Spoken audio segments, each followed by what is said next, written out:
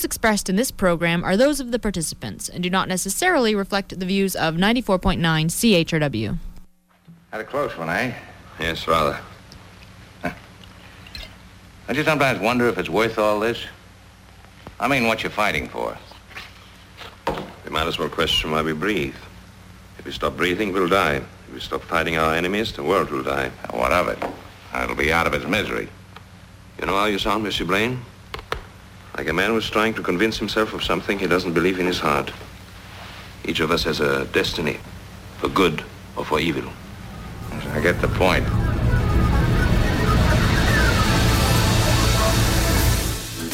Good morning, London. It is Thursday, February 23rd, 2012. I'm Robert Vaughn, and this is Just Right on CHRW 94.9 FM, where we'll be with you from now until noon. No, not right wing, just right. Fade into color, and color into black and white. Under the bedclothes, everything will be alright. And welcome to the show today, where we take an unusual diversion from our regular format. Bob Metz is not on the show today, but will return next week. Today I'd like to present an exclusive interview I took with Paul Weston, the chairman of the British Freedom Party. Mr. Weston was invited to speak in the United States and Canada by the International Free Press Society, and during his tour, he has been officially recognized in the legislature and the Senate of Tennessee and has given a talk in New York City. On Wednesday, he spoke at the Toronto Zionist Center to a packed house. I caught up with Mr. Weston in Toronto on Sunday, hours before he was to give a speech to a select group of invited guests and supporters of the International Free Press Society. We talked about the formation of his party and its 20-point plan, and you can find the plan on the party's website at www.britishfreedom.org.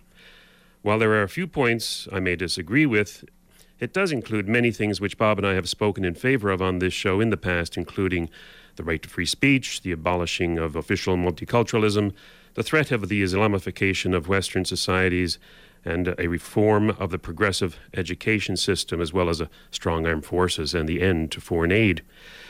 As the interview will take the entire hour, we aren't taking any calls today, but Bob and I will undoubtedly be talking about the British Freedom Party and Paul Weston on a future show, and would be happy to hear what you might have to say at that time. After the show, you can find a video of the interview on our new website at justrightmedia.org, and also on my own blog at robertvaughan.ca. You'll also find a video of the speech he gave to the International Free Press Society gathering in Toronto on Sunday evening. If you're interested in joining the International Free Press Society, I would encourage you to seek them out online at www.ifpscanada.com. So, I hope you enjoy my talk with Paul Weston of the British Freedom Party. Here it is. Hello, so I'm joined today by Paul Weston, who is the leader of the British Freedom Party. That's right. Hello, Paul. Hello. Welcome. I'd like to start off by asking you, first of all, why the name Freedom in the British Freedom Party? Where did that come from? Well, we wanted to be linked with the Geert Wilders International Freedom Alliance, and freedom is being destroyed in Britain at the moment. Now, we've got the European Union, which is a very undemocratic organisation, and we have Islam, which is encroaching everywhere. So freedom and democracy are really what we're about. So the name chimed on pretty much every single front we could think of. When you say linked to Geert Wilders Freedom Party in the Netherlands, what do you mean by that? What kind of a link? Is there any formal declaration? No, there's not. It's just, I hope there will be at some point in the future, but it is just an informal part of that whole organisation. You know, the René Stankiewicz in Germany and Heinz Christian Strache in Austria, and we hope to become part of that sort of general umbrella group. Can you give us a bit of the history of the British Freedom Party? I know that it's a relatively new party and it's a breakaway party, at least from my understanding. Perhaps you can fill us in. Well, they set up originally. They were part of. There were some BNP people, British National Party people, who broke away from the bit. Well, they didn't break away; they were expelled because they no longer wanted to be part of this ethno-nationalist movement, and they had decided some time ago that there's nothing you can do about the situation in Britain in terms of race. Race is there to stay now, but you can do it about culture. So their idea was you can have a multiracial society, but you can't have a multicultural, multiracial society. It's got to be British culture, and it doesn't matter about the race. And this angered the leader of the BNP, who said, no, it's got to be a whites-only policy. So they were expelled and set up the new party, the British Freedom Party, in 2010, I think it was. And I was approached by them in late 2011 to join them. And I said, I want to set up my own party. And they said, well, in that case, come and run this party. And I said, it's a lovely idea, it's a fantastic name, I like what you're doing, I like your stance, but you're ex-BNP. Mm-hmm. And I'm afraid you are tainted as a result, even though what you're doing now is the correct thing. And they said, we'll all stand down. We'll all stand down if you take it over. So I said, all the BNP people? Yeah. So is the taint that you're talking about one of racism itself? Is that how the general public sees the BNP, as a racist party? Well, very much so, yes, because the BNP is a racist party. And the media have gone out of their way over the years to not only get at the high command, people like Nick Griffin, who of course he's actually a Holocaust denier. So they're wide open to being smeared. But when the media go for you like that over so many years, the name is never going to come back again. They are unelectable as a result. So it was just absolutely impossible for them to well, they are continuing, but it should be impossible for them to keep on going. Now, you haven't run any candidates yet in a general election, have you? No. No, so it's very hard to gauge what kind of support you'd have, is that? Or do you have any polls that might show how much support you'd have? Well, the next election is going to be 2014, 2015, depending when they call it. But there was a survey last year that actually outlined policies based exactly on what our policies are. And they said if you could find an organisation, a political party that had these views, that didn't have an unpleasant history of racial bigotry behind it, would you vote for them? And they said, well, if one existed, which it didn't at the time, they said, of course we would, we'd love to. These are the sort of things that we want. But we can't with the British National Party because of their background, which was a driving force for me at the time to think, well, this is what I think as well. Let's go ahead and set up a party like this. Now, what about the UK Independence Party? Do you have any association with them in the past at all? Well, I stood for the UK Independence Party in the 2010 general election Mm-hmm. for cities of London and Westminster. And I agree with them on absolutely everything that they say, but they refuse to confront the Islamic question. They won't even talk about it, really. And when Lord Pearson was in control, he did. And it was at that point that I joined them. And then when Lord Pearson stood down last year and was replaced by Nigel Farage, who's been the leader for many years, of course, but Nigel Farage will not talk about Islam. And at that point I thought, well, UKIP is clearly not for me anymore, so I left. Mm-hmm. You don't think that there would have been any opening at some point in the future for a person with your views about Islam to gain a foothold in UKIP at all? Because they do have members in the European Union and the House of Lords, and I think they got 3.1% of the poll last 2010 election. Is that right? No, they had 1 million votes. Mm-hmm. I'm not sure it worked out to 3.2, but it might well have done. But no, I mean, things are happening so fast in Britain now that by the time you eventually manage to sway UKIP into talking about these things, it's going to be 3-4 years down the line perhaps, and that's going to be too late. And also there's the internal fighting and division. Nigel Farage has basically said, you will not talk about Islam. Is that right? Mm. Okay, so you didn't see any opening there whatsoever, at least with the current leadership? No, not at all. And the issue is too pressing to give it any more 3 or 4 years? No, exactly. Right. I mean, we're almost too late now. Now, from my understanding, of course, on the internet, which is not necessarily the most reliable source of information, there is about 8.5% of the population of London itself are Muslim. And I think I've heard you say that it's probably far greater than that, given the shoddy way statistics are recorded and the porous border that Great Britain has with the rest of Europe. Is there a magic number where the population of Muslims in a close society like a city of London starts to assert itself so politically that they get out of hand, start to affront the laws of the land? Well, 8.5% is, they take it across the population as a whole. They don't look at the demographic, at the age demographic of it, because Muslims in London now might only be 8.5%, but in the schools, they're in certain schools they're 80%, 90%. In Tower Hamlets, they're now almost 100%. Well, Tower Hamlet, isn't that sort of an enclave? Almost a no-go zone, from what I understand, for non-Muslims. Well, it's the first part of London that's actually elected an Islamic mayor, and they now have their little Sharia zone stickers up everywhere. No homosexuals, no Jews, no alcohol, no smoking, which is a terrible thing. But yes, they when they get a sufficient mass, they make the area exactly how they would like it to be, which is Muslim only and nobody else. Mm.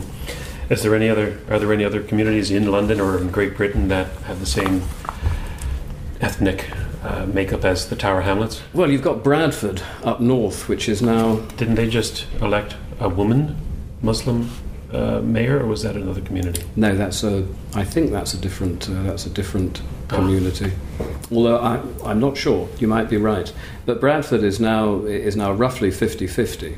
And it's like the Berlin Wall. It's like there's a wall down the middle of the town, and the Muslims live on one side, and the white British live on the other side, and they don't mix. They don't mix at all. It's just a complete standoff situation. Do they participate in the culture at all, the Muslim population of these hamlets, as it were? Not at all. Not at all. Except politically, perhaps? Well, politically, they are incredibly active. Far more active than the white Brits, really. So, free speech is an issue of the International Free Press Society and, of course, of the Freedom Party in Britain. But I think that of your 20-point plan, which we'll get into, there is one point where you're talking about sedition. Mm-hmm.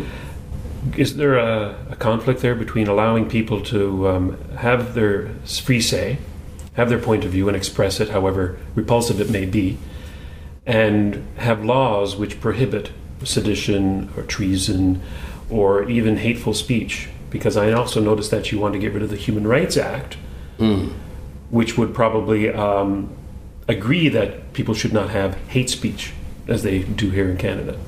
Well, no, the reason for getting rid of the Human Rights Act is not so much about the hate speech. At the moment, we've got, for example, Abu Qatada. Abu Qatada is a terrorist. He's wanted in Jordan for terrorist crimes. We can't send him back to Jordan because they might torture him. I don't know if that's true or not, but they might. So in the interest of his human rights, he's now been let out of jail in Britain. It's going to cost us something like £10,000 a month to provide security for him. We're not going to deport him because that infringes his human rights. But in terms of your initial question about sedition and free speech, it's difficult. It's complicated. In the old days, before all the hate speech laws came in, we had laws against sedition, and these, of course, have now been dropped because of the Human Rights Act. But my personal view is that if you are a foreign person in Britain, or like an imam that's been bussed in from Saudi Arabia, and he is calling for sedition against our country, then he should be arrested and he should be deported. If you are a native and you're calling for sedition, under the human rights laws we can't do anything about it, but I would like to see them prosecuted for sedition. Sedition is, to me, it's completely different to being able to speak the truth about a subject. You're actually, when you're calling for sedition, you are calling for something physical to be done, whereas articulating the truth about Muhammad, for example, should not come under a hate speech law. Your Human Rights Act, I'm not familiar with it. Do you have, as we do in Canada and every province, human rights commissions which are charged with conducting tribunals, or actually they're separate from the tribunals, but we have tribunals as well as commissions which have, well, how should I say this, ultra vires. It's not within the usual court system. No, it's not. I mean, do you have those as well? Yeah, we do. They're based in The Hague. So all of these things, I believe it's The Hague. It might possibly be in Strasbourg as well now. So they're not even local to Britain? No, they're not, no. So if a person would have, for example, some speech about a particular race or whatever, he wouldn't even been taken in front of his own peers in Britain. He'd have to go to The Hague to be tried against the Human Rights Act? No, I think that if you're sufficiently important, you might end up going to The Hague. But if you're this case of Emma West, who was on a tram in Croydon in London recently, and she was saying some rude things about the non-Indigenous people, and she's been arrested and she's being tried for hate speech. And of course, this will happen in at the Croydon magistrates or at the Crown Court. But if you're sufficiently important, then you will be spirited off to The Hague. But if you're Joe Bloggs, you will just go to the local NIC and then to the local court. So it sounds very, very similar to, unfortunately, to what we have here in Canada with our tribunals and our kangaroo courts. Yes, exactly. Where truth is not a defense in these situations? Not anymore, no. So if you want to say something negative against Islam or Muhammad or any other religion, the fact that it may be true is not a defense. No, not at all. No, Nick Griffin. I don't want to talk too much about Nick Griffin, but before the 2005 London transport suicide bombings, Griffin was making a speech near Dewsbury, which is northern England, and he predicted during his speech that we would be hit by suicide bombers, and that they would probably come from within a 20-mile radius of where he was making his speech. And he was arrested, and they tried him for inciting racial hatred. And when his defense said, listen, Islam is not a race, it's a religion, they introduced immediately new laws about inciting religious hatred, and they tried him again. Retroactively? Yes. Which, we have double jeopardy rules. But these were just overridden in the interest of shutting this man down. That's quite amazing. You've called for halting immigration in part of your 20-point plan for the next 5 years. Mm-hmm. If the problem is basically Islam, Muslims, radical imams, why halt all immigration? Or is there a problem with population and the size of Britain? Well, of course, we're a very small country. We're 1% of the world landmass, and we're 1%. Our population is 1% of the world population, and we have a very generous welfare state. And if you open the doors to the literally billions of impoverished third world people, and say you can come in, you can take advantage of our welfare, they would be foolish not to. So we're simply too small to absorb this amount of people from the rest of the world. So we have to call a complete halt to immigration. And you're also calling for the assimilation of those who are already in your country. How do you go about assimilating people who don't want to be assimilated? Well, you have to do your best, basically. And at the moment, the whole idea of multiculturalism is to create division. They're saying to people, bring your culture with you, come in as many numbers as you like, and do not assimilate into the local culture. And that's just a recipe for disaster, isn't it? You can have a multiracial society, but it only works when you have one culture. If you go down this road, you end up with Yugoslavia. And of course, Yugoslavia fractured along racial, religious, and tribal lines. And we're seeing this all over the place in Britain now. There's racial division and hatred and The politicians talk all the time about what a wonderful country it is because we now have this fantastic multicultural country with community cohesion and everyone's getting along with each other, but the whole thing is an absolute lie. People are not getting on with each other. There's tremendous strife and tension. Now, the local police chiefs in heavily Muslim areas or in heavily black areas are saying that it's like walking on a knife edge and it's nerve-jangling. Now, this is the reality of multiculturalism. Your Prime Minister, David Cameron, has also come out and said that multiculturalism is a failure. The official multiculturalism is a failure, as did Angela Merkel from Germany. Has anything changed? Sarkozy. And Sarkozy, of course, yes. Has anything changed since your Prime Minister has actually come out and said multiculturalism is a problem? Has he done anything about it? No, of course not. Of course not. But I don't want to veer off multiculturalism, but 10 years ago, Tony Blair came out and said that progressive, comprehensive education had failed. And 10 years later, it's even worse than it was 10 years ago. They say these things, but nothing is done about it at all. So I noticed in the Freedom Party is not simply about Islam and the Islam question, even though that is the reason that you've become its leader. Can we go through some of the points here and maybe you can give us an impression of what the British Freedom Party would do on some of these issues? For example, you do want to introduce a US-style First Amendment on free speech. Would that, as I said before, entail having Muslims speak as well?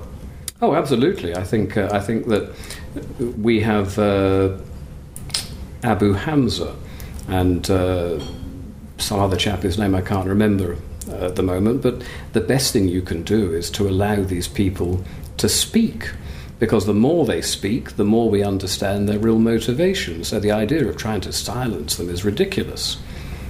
And you also have a platform to leave the European Union. What is it about the European Union that is that the British Freedom Party object to? Well, there are so many things to object to, but the principal one, of course, is the fact that it is not democratic. The most powerful man in Britain is not David Cameron. He's in charge of a puppet government in Whitehall. The most powerful man in Europe is Mr. Barroso. And Mr. Barroso is an ex-Maoist. He's an unashamed ex-Maoist. 60 million people killed in the Great Leap Forward. And this man is now the most powerful man in Europe. I didn't vote for him. I didn't vote him in. I can't vote him out. They're now passing 80% of our laws, and there's nothing I can do about this. That sounds like a good reason to leave. Absolutely. Besides that, of course, there must be some other reasons. How about the euro? Now, of course, Britain hasn't even adopted the euro. No, that's so right. That are you somewhat sheltered from all the problems with the debt and the euro that's going on over there? Well, we're sheltered from being linked to the euro and having this sort of two-tier, but it's not a two-tier. It's a one-tier zone that you've got two tiers operating. You have Germany on the one hand that produces and makes and is a financial economic powerhouse. And then you have Greece that doesn't really do anything. Their debt to GDP is 160, I think. Whereas in Ontario, here it's 35%. So either we're producing a lot, or the Greece are extremely lazy. Which would we?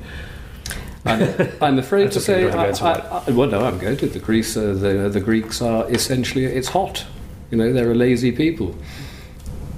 It's what it's like in these countries. But we are, although we're not tied into the euro, we've now been tied into bailing out the eurozone countries. And this was the final stroke of a pen of Alistair Darling, the outgoing Labour Chancellor. And he actually signed us up on the day he left office.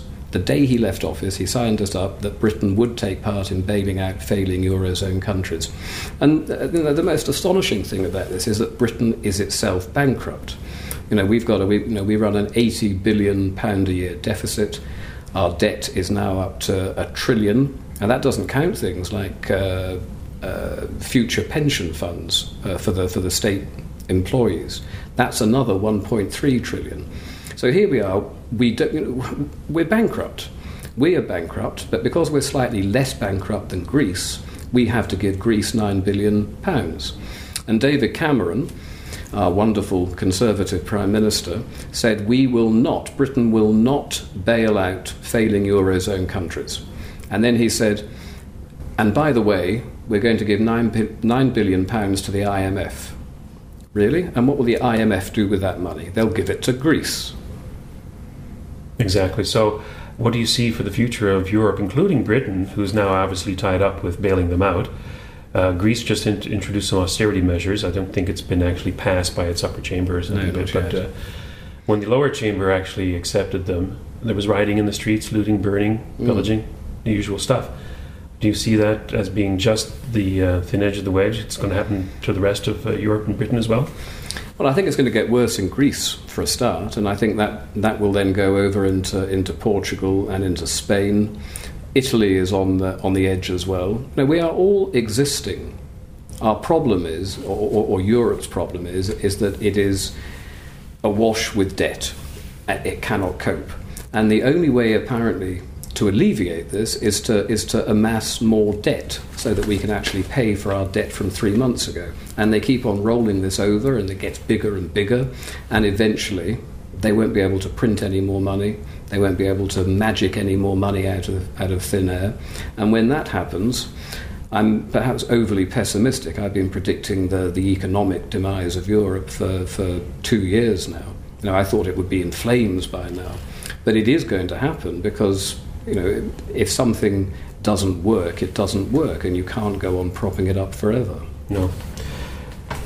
The education system as well, I would imagine that they have something to share the blame, part of the blame of all the socialism that's causing these debt problems, and perhaps even for the multiculturalism. Can you give us a talk about what you might want to see changed with the British education system?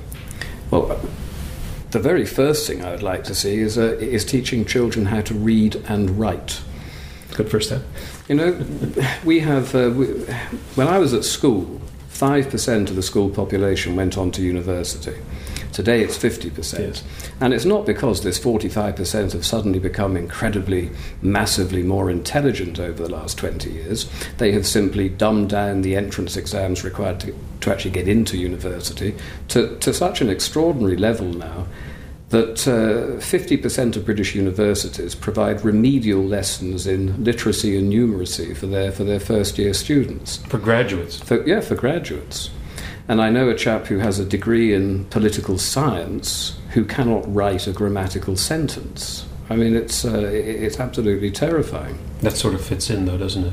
Political science and illiteracy, I think. Yes, it does. But in terms of not just educating them properly, but in terms of the culture, they are immersed in multiculturalism from a very early age in school now, and we even have 3-year-olds being not prosecuted but being marked down as racists simply for saying something as benign as yuck when they're given curry.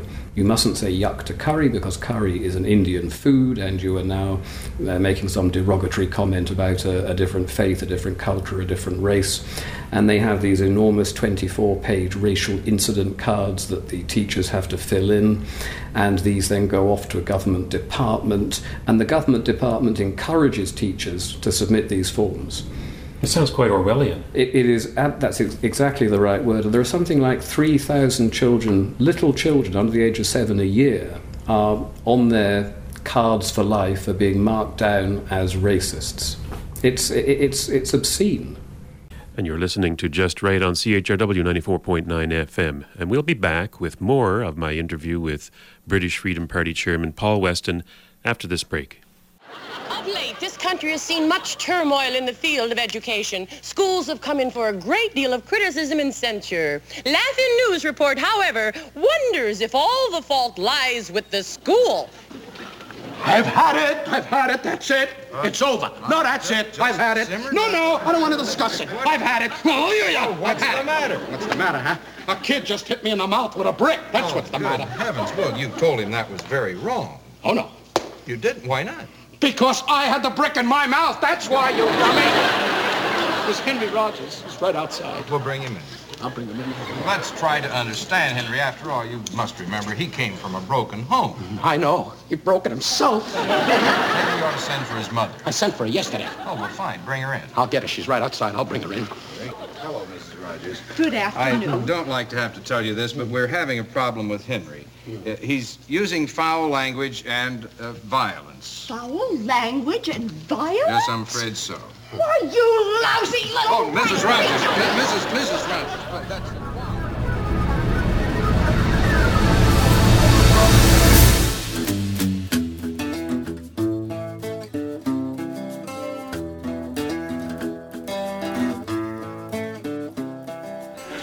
I was just thinking how long we could hold the Russians.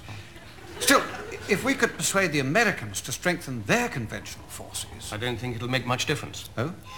Well, apparently the American troops in Germany are all so drug-ridden they don't know which side they're on anyway. And during the last NATO exercises, the US troops dispersed and picnicked in the woods with lady soldiers. What about the other NATO armies? Oh, they're all right. On weekdays, anyway. Weekdays? Yes, the Dutch, Danish and Belgian armies go home for the weekend.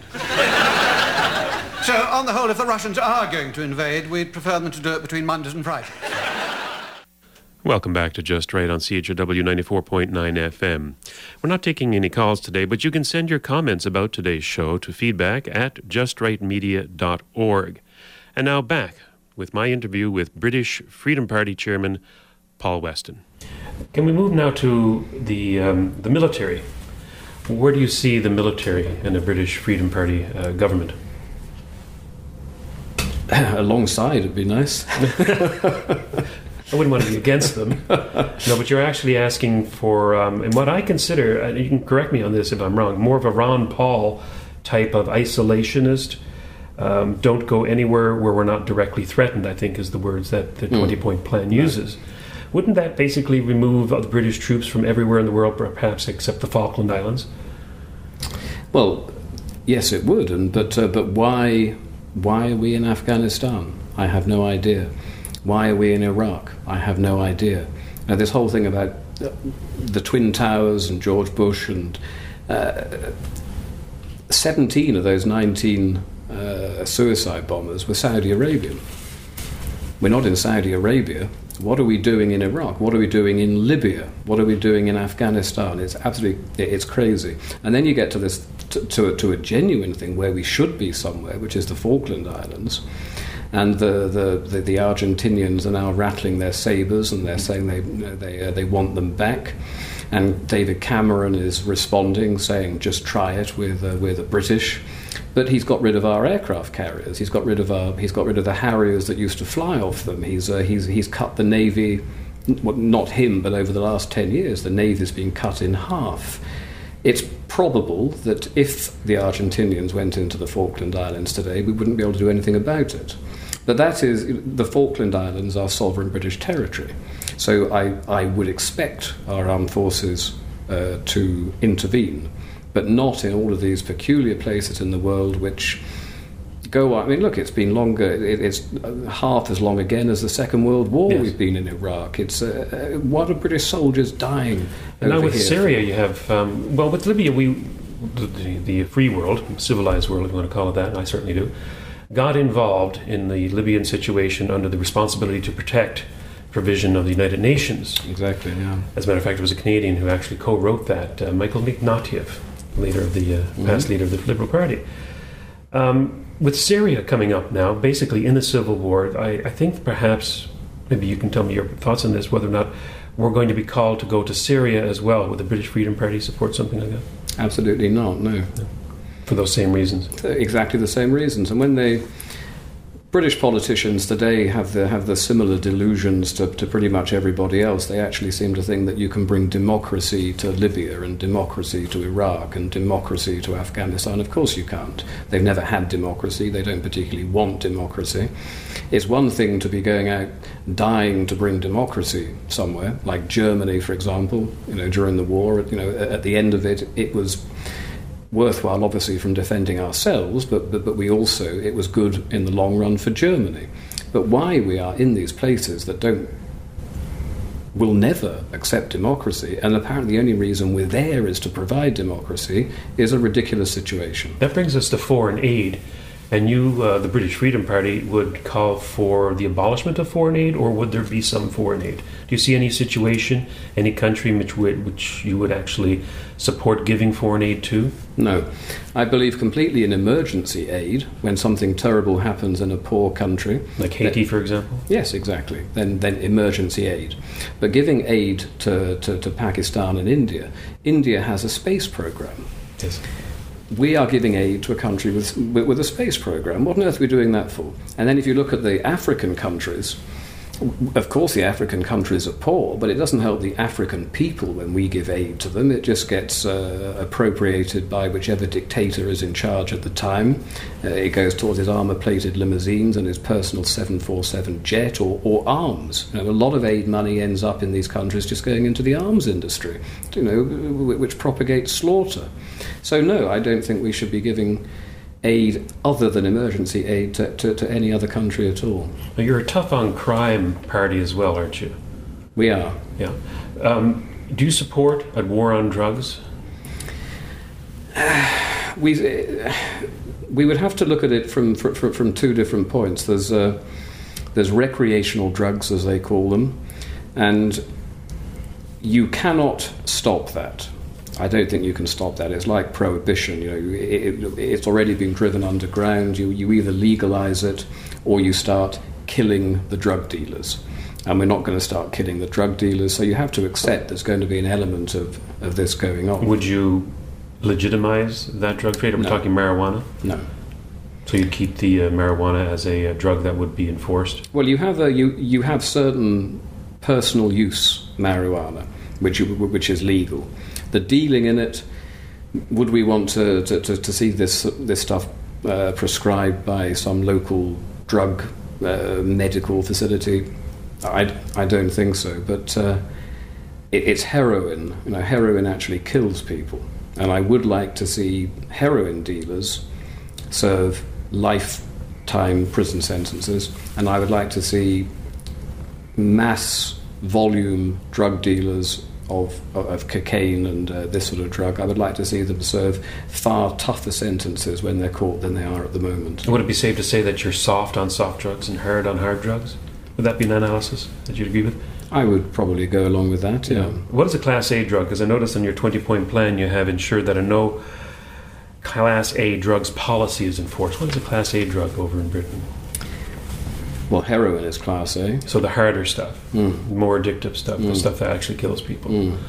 But we haven't totally formulated this whole drugs policy yet, because when we talk about crime, low-level crime, 80% of aggravated robbery and housebreaking and muggings, 80% of it is done just to get money for their next fix.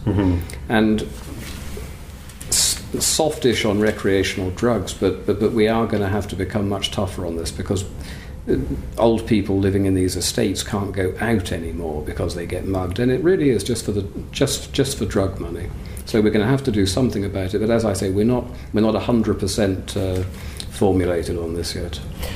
Some of the more, what I might consider to be contentious, and I don't know how the British people feel about these, but in your 20-point plan again you have promote morality. Now, would you feel perhaps that some people might think that you're being rather fatherly to say that we should be promoting morality? What kind of morality, whose morality, and how would you promote it? Well, possibly they might, but the liberal left declared war on Christianity. And the guiding principles of Christianity, the Ten Commandments, if you get rid of biblical morality, which they've done, and if you then go on and introduce this moral, I can't think of the word, moral relativism, and say there's actually no such thing as morality. And this is what the liberal left are doing. But you go back to the hard left, to the communists. Lenin said that the morality is what drives the revolution, and this is just a slightly softer form that we have now. But if you get rid of religious morality and you get rid of morality itself, you end up with what we see every Friday, Saturday night in British cities and towns across the country: young people who have no concept of how to behave, no concept of decency, no concept of civility, and people will not go into city centres and town centres anymore because the young people are essentially savage. So we do need to introduce guidelines and standards of behaviour and discourse and civility, which all come under the umbrella, I think, of morality. Wouldn't that be rather difficult to have a top-down type of imposition rather than having that come from a culture that's obviously been lost in Great Britain? Well, yes, it comes through education. You know, middle-class parents still provide their children with moral codes, but a lot of the working-class children now don't have it at home, and they don't have it anymore at school. And it's a tragedy for them because they grow up, they go off the rails, their lives are destroyed as a result of the fact that they never actually knew how to behave properly. And it's not their fault, you know, they're 5-6 years old. It's our fault for not providing them with the guidelines. You have a provision, I think, in your platform that the students actually wear a uniform. Is that correct? I don't believe it is, no. Is that in there? I must have read that in the somewhere else. But yes. Do you agree with such an idea? Oh, absolutely, yes. You know, it provides them with a sense of pride in their school, a sense of pride in their community. So yes, I would agree with that. Yeah. Your 20-point plan ends up with live by Christianity's golden rule: do unto others as thou wouldst be done by. Mm-hmm. Do you think there might be a danger of being labeled a Christian party solely by the use of a statement like that, rather than being accommodating to the very large, significant proportion of Brits who are not Christian? I think that less than 60% of Londoners are actually Christian. Well, less than 60% of Londoners are Brits. Or native British at least. But no, I don't have a problem with that at all. We still call ourselves a Christian country. In actual fact, we're probably more of a post-Christian country, but we are Christian. And it's interesting when you talk to people who maintain that they are not religious, and I say, so why exactly are you like you are? You know, why are you who you are? And they say, well, it's just like I am. I said, but you're not a Hindu, you're not a Muslim, you're not a Zoroastrian. You know, you don't behave like these people. Why are you who you are? And he says, well, I suppose possibly I've been formed by Christian culture, even though it was unknown to me at the time. So if you talk to them about it, they will admit, yes, of course, they're part of a Christian civilization. Mm-hmm. I'm not a tremendously Christian man myself. I'm sort of agnostic, veering one way or the other depending on the day. But the guiding ethos of Christianity is one of the founding pillars of Western civilization. So it's incredibly important, and we should keep that going. There are some other baggage, if I want to use that term, associated with politicians who are trying to mold society in one way or another under a Christian umbrella. Perhaps it's being so close to the United States here in Canada that we see what can go wrong with such a proposal, especially things with hot-button topics like abortion, contraception, homosexuality, marriage of gays. Where would the British Freedom Party stand on such controversial topics as those? Well, on homosexual marriage, we're against it. We have absolutely no problem with homosexuals. We don't care how they live their lives, but what we don't want to see is this sort of thing being legally legislated for. We will have nothing bad to say about them, but we do not want this stuff being especially when it's propagandized towards school children as well, you know, saying, you know, you have choices, you know, you don't have to have a heterosexual marriage, you can have this and you can have that, which I think is completely wrong. If someone is homosexual, they should be allowed to live their lives without any interference from the state, but I don't think that it should be turned onto the other side and actually reinforced and proposed as an equal status heterosexual marriage. I don't agree with that at all. Could there be some sort of middle ground instead of recognizing it as a marriage and using that term, which has come up to a lot of criticism here in Canada as well, as using the term marriage and redefining it to include non-heterosexual couples? What about a civil union without using that word? Would British Freedom Party be open to something like that? To a civil union?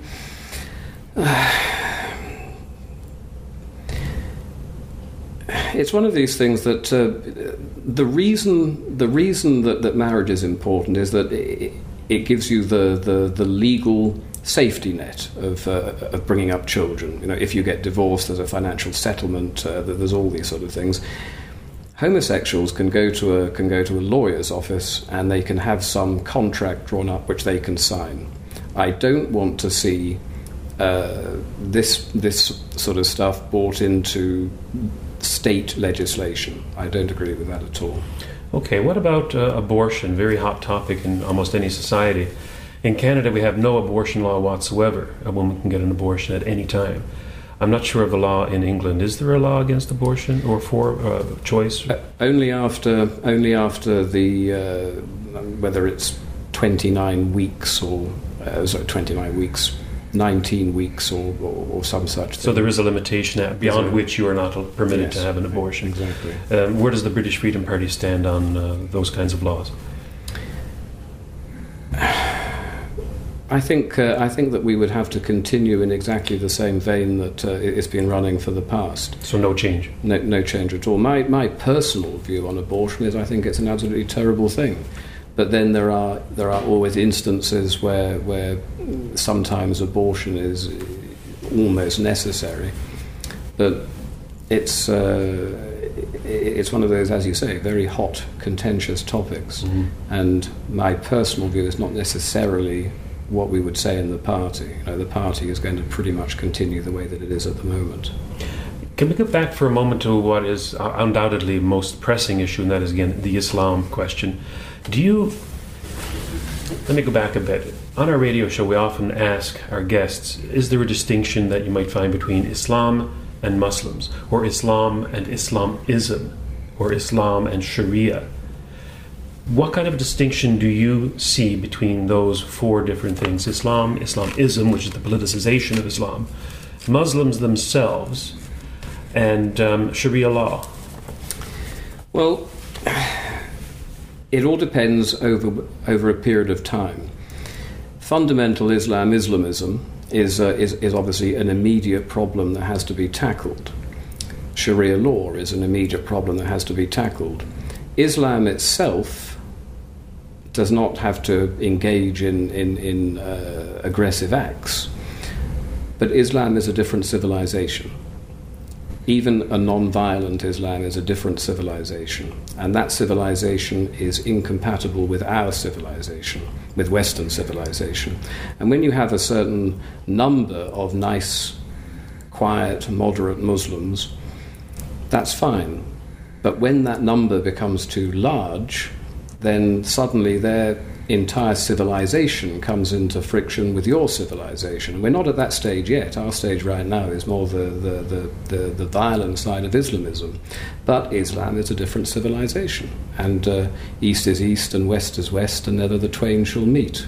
Is there any idea that perhaps Muslims themselves are not necessarily the root cause of any of this? It is the radicalized imams, the mullahs who are preaching violence, preaching jihad. But do you see any accommodation in British society for Muslims per se? Absolutely, yes. I think again, it comes down to time, because you take, for example, the first generation Muslims that started coming into Britain in the 1960s, and they genuinely wanted to come to a more advanced and civilized society. And they came here to work. And they worked in horrible jobs in northern factory towns. And they, I think, are almost a completely different generation to the second and third generation Muslims who have been going to the mosque which had been built over the last 20, 30 years. And inside the mosques, you've got Saudi imams and Saudi funding, and this, of course, is hardline Wahhabist funding coming in. So the children and the grandchildren of these essentially decent first-generation Muslims are becoming dangerous. They're becoming indoctrinated, fanatical, and they are an entirely different kettle of fish to the first ones. But even when you talk about the ones who are not indoctrinated, who want to live their lives quietly, it's a matter of numbers. And in 1960, there were 80,000 Muslims in Britain. By 1990, there were 1 million. By 2000, 2 million. By 2010, somewhere between 3 and 4 million. They've been doubling every decade. And if you progress that forward, you've got 6 million by 2020, and they become 12 million, they become 24 million. Mm-hmm. And when you've got 24 million, it doesn't matter if they're moderate anymore. You know, the point is they are now outnumbering you in the under 40-year-old age demographic, and they will probably want to live their lives in a slightly different manner than us, even without violence and terrorism. And that is going to be an enormous pressing situation in years to come. To wrap up, I want to ask you where you think that the British Freedom Party is going to go in the future. Are you going to run a full slate in the 2014-2015 election? How many is that, 630-odd seats? It's 649. 649 now? I think so. Yeah. I think so. I'm going by the 2010 stats, which showed 631 seats being contested by the Conservatives. I would hope that they ran a full slate, did they? They didn't run it in one place, or there's probably one place. I'm sure you're right. You've researched this, which I haven't. If it's 631, then we will be going for... Unless they've changed the boundaries, maybe it is 649. Well, it's so hard to keep up. Tony Blair changed the boundaries continuously in order to cement further obviously Labour seats in the cities, exactly. Mm. But yes, we will be running in all of the constituencies in 2014, 2015. And House of Lords as well. You'd have people standing for that. I understand that goes by proportional representation. You'd have a slate that you would put forward if you get a certain percentage.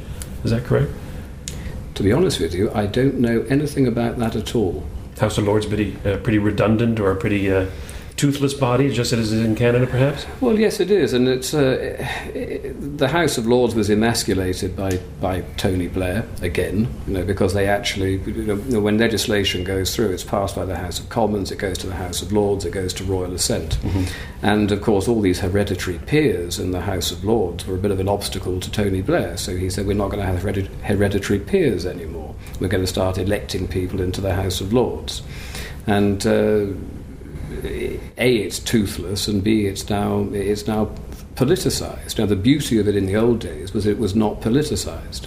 But to the liberal left, if these guys sitting in there have got some money and some pedigree and some education, they are a threat to left-wing ideology. No matter that, of course, they're not. These are good, decent people who want to see the best for the country, regardless of which politician or which political party is actually passing legislation. And what of the European Union? A slate of candidates to fill some seats there as well? Absolutely, yes. Yeah. We'll certainly be doing that. Even though we object to the European Union, you're going to work from within to help demolish it? Well, it's one of those funny things, isn't it? I mean, you do have to get in there. I don't think it's particularly important to get in there, but we will be running for it. The most important thing, because time is rapidly running out now, is we or a similar party have to get into power, and if we don't, then what we're doing now, at the very least, will enable mainstream politicians, the David Camerons of this world, if they see that we are able to say things and to get away with it and to get a lot of a good, positive public reaction to it, they might start stealing our ideas. And I don't care. And I'm not a politician, really. I've never been interested in politics. It was only when I realised that someone's got to do something that I'm doing what I'm doing now. But if they steal our ideas and we're just kicked into the distance, good. As long as our ideas are going to change the course that our country is taking at the moment, then I don't care who does it. And perhaps a final question: where would you stand on Scottish nationalism? You're a nationalist party in a sense, aren't you? You believe in the nation state according to your 20-point plan. So I'm just curious what you would do with a referendum that went in favour of Scotland's independence. Well, Scotland, when I talk of the nation state, I'm actually talking in terms of England, in terms of Great Britain, as the Union. I don't want to see Scotland hived off. I don't want to see Wales hived off, which of course, the European Union operates under a divide and rule policy. A balkanization of states, yes. Yes, exactly. And we have a 300-year union. We've done fantastic things in the last 300 years. And of course, chopping us all up is going to make us weaker and disunited, all the sort of things that the European Union likes and wants. I want us to remain as Great Britain. Paul Weston, thank you very much. Thank you. Thank you. Pleasure. And you've been listening to a recorded interview I had with Paul Weston, the chairman of the British Freedom Party, while in Toronto on a speaking tour of the United States and Canada. Video of this interview, along with a video of Mr. Weston's speech to a gathering of supporters of the International Free Press Society, can be found on our website, justratemedia.org, as well as my own site, robertvaughan.ca, and my YouTube channel, which is called Laissez-nous faire. You can spell that. If you have any comments you'd like to share on what you've heard today, please get hold of Bob or myself at feedback@justratemedia.org. And so, until next week, this is Robert Vaughan for Bob Metz saying, you know what to do, think right, do right, be right back here next week. Take care. Fade into color and color into black and white. Under the bedclothes, everything will be alright. So the torpedoes don't work either? Oh, no. It's only the new ones that don't work. The others are fine. The ones that were designed during the Second World War. Over 40 years ago? Well, yes, but they had lots of testing. You can't afford luxuries like that with the modern ones. Why not? Well, if there's a nuclear war, Prime Minister, it won't last long enough for the weapons to be tested.